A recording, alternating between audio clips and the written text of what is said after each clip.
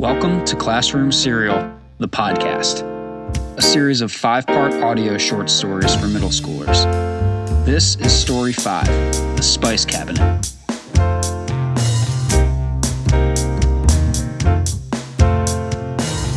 Part 1 of 5, Fold News.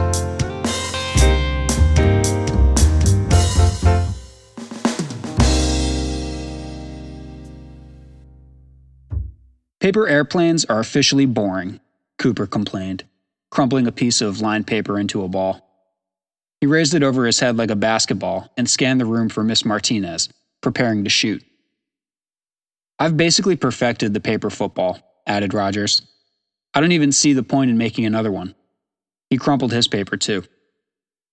I'm glad to hear that, Mr. Rodgers, said Miss Martinez, appearing behind the boys. I think I've picked up about 200 of your paper airplanes in football so far this year.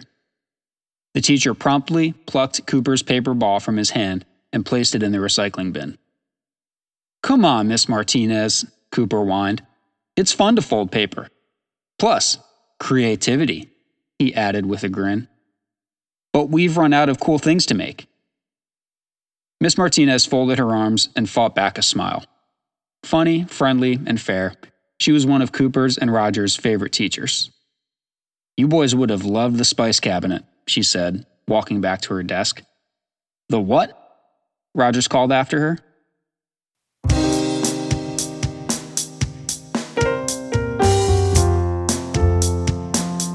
Part 2 of 5, Mrs. Rose's Memory.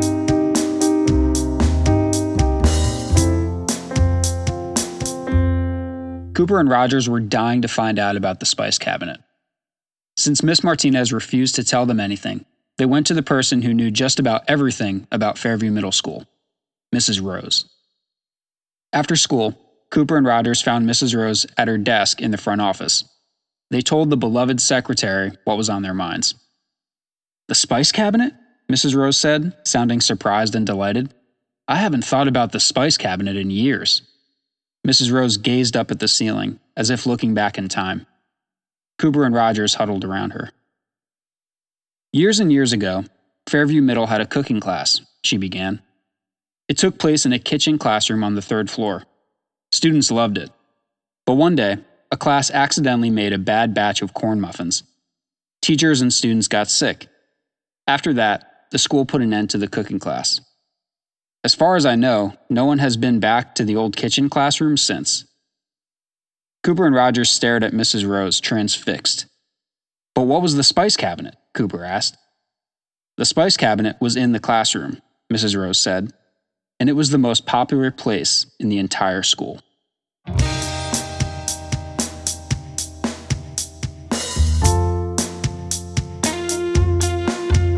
Part 3 of 5. The Legend of the Spice Cabinet.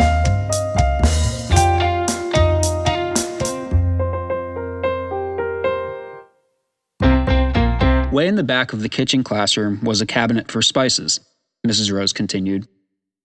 Back before cell phones and the internet, students would write each other notes. They couldn't always find their friends during the school day, so students would put the notes in the Spice Cabinet. You would go to the Spice Cabinet between classes to drop off a note for a friend or to pick one up. Kids would fold up their notes in all sorts of creative ways.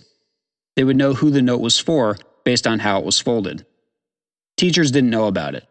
Well, a few did, she added with a smile. So the Spice Cabinet is still there? Asked Rodgers. I'm sure it is, said Mrs. Rose. No one has been in that old classroom for at least 20 years. I bet that cabinet is filled with handwritten notes from years ago, all folded in funny ways. Cooper and Rodgers looked at each other. Before them was an adventure to rediscover a forgotten legend of Fairview Middle. Plus, they could find new ways to fold paper. The boys thanked Mrs. Rose and raced up to the 3rd floor.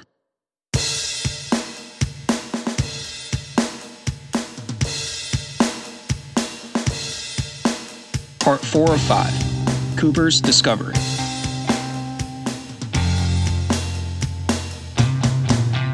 Cooper and Rodgers walked 3 full laps around the 3rd floor, searching for the forgotten classroom.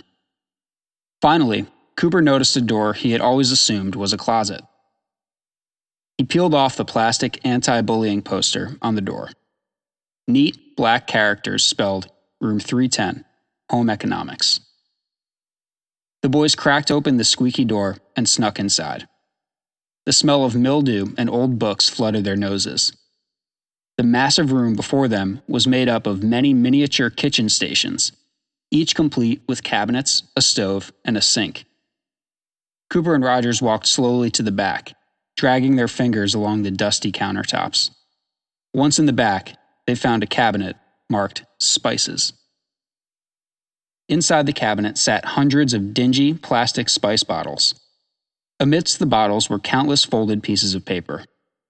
The long-lost notes were folded in ways the boys had never seen: squares, boats, cones, twists, circles, and pentagons. Cooper unfolded a yellow pentagon and scanned the neat, bubbly handwriting. One sentence caught his eye. "I can't believe Mr. Nitman is making us do 2 reports this week." At the bottom, the note was signed, "Your best friend, Melissa Marcella Martinez." Cooper showed Rodgers. "Could it be?" Rodgers whispered. Just then, the classroom door swung open, filling the room with light. Principal Mellon stood in the doorway.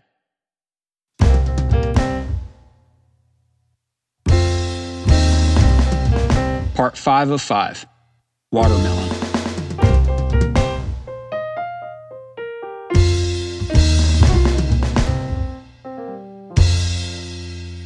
Principal Mellon walked through the kitchen classroom toward Rodgers and Cooper.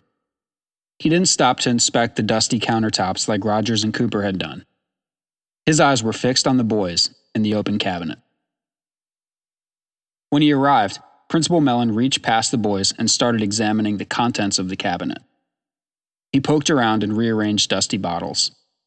Finally, he pulled out an ancient white paper boat and unfolded it. He began reading aloud. "Principal Devers said I can't bring in my Atari on the last day of school. I hate this place. Arcade later. Meet at the bike rack. From Watermelon." Sir?" Cooper said after a minute of silence. "Are you Watermelon?" "Back in 1984, Cooper," the principal replied, "I was indeed Watermelon."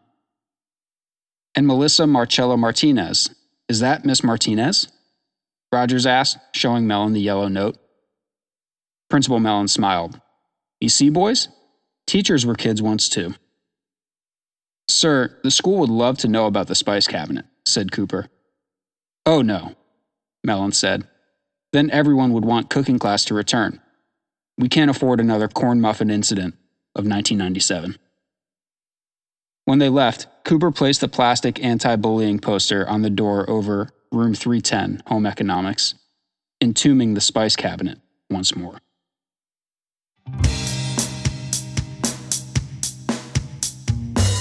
On the next episode of Classroom Serial, Story 6, Snow Angels. Rodgers wants to score just 1 basket before the end of basketball season. When he learns of the opposing team's plot to protest during the final game, Rodgers plans a risky scheme to keep the game alive. Thanks for listening to Classroom Serial, the podcast. Did you know that long before it's been a podcast, Classroom Serial has been a series of short stories that are also grammar activities? Within each of the story's 5 parts are 5 grammatical mistakes for students to find and edit as they read. It's a hit in middle school classrooms all over the country. Find the original grammar activities/stories as free PDFs at classroomserial.com. Get quizzes, answer keys, teacher guides, transcripts, and listening comprehension questions for every episode of the podcast, a series of readers' theater scripts called Serial Theater, and much more with a $30 per year subscription. Subscribe at classroomserial.com/subscription. The stories are written and narrated by me, Chris Slavin. Original music for the podcast by Dan Slavin and Andrew Aker. And now for this episode's classroom shoutout. Shout out to Mrs. Gulbus's 1st and 6th hour 6th grade ELA classes at Farms Intermediate School in Heartland, Michigan. Mrs. Gulbus's classes have two favorite classroom serial characters. First hour loves Principal Mellon. He's wacky, he loves video games, he's a little lax with the rules, and he really loves Fairview Middle School. Sixth hour loves Orn.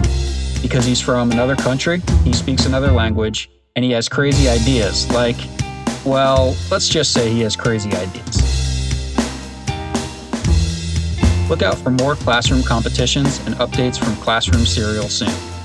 Until then, thanks for listening. Adios.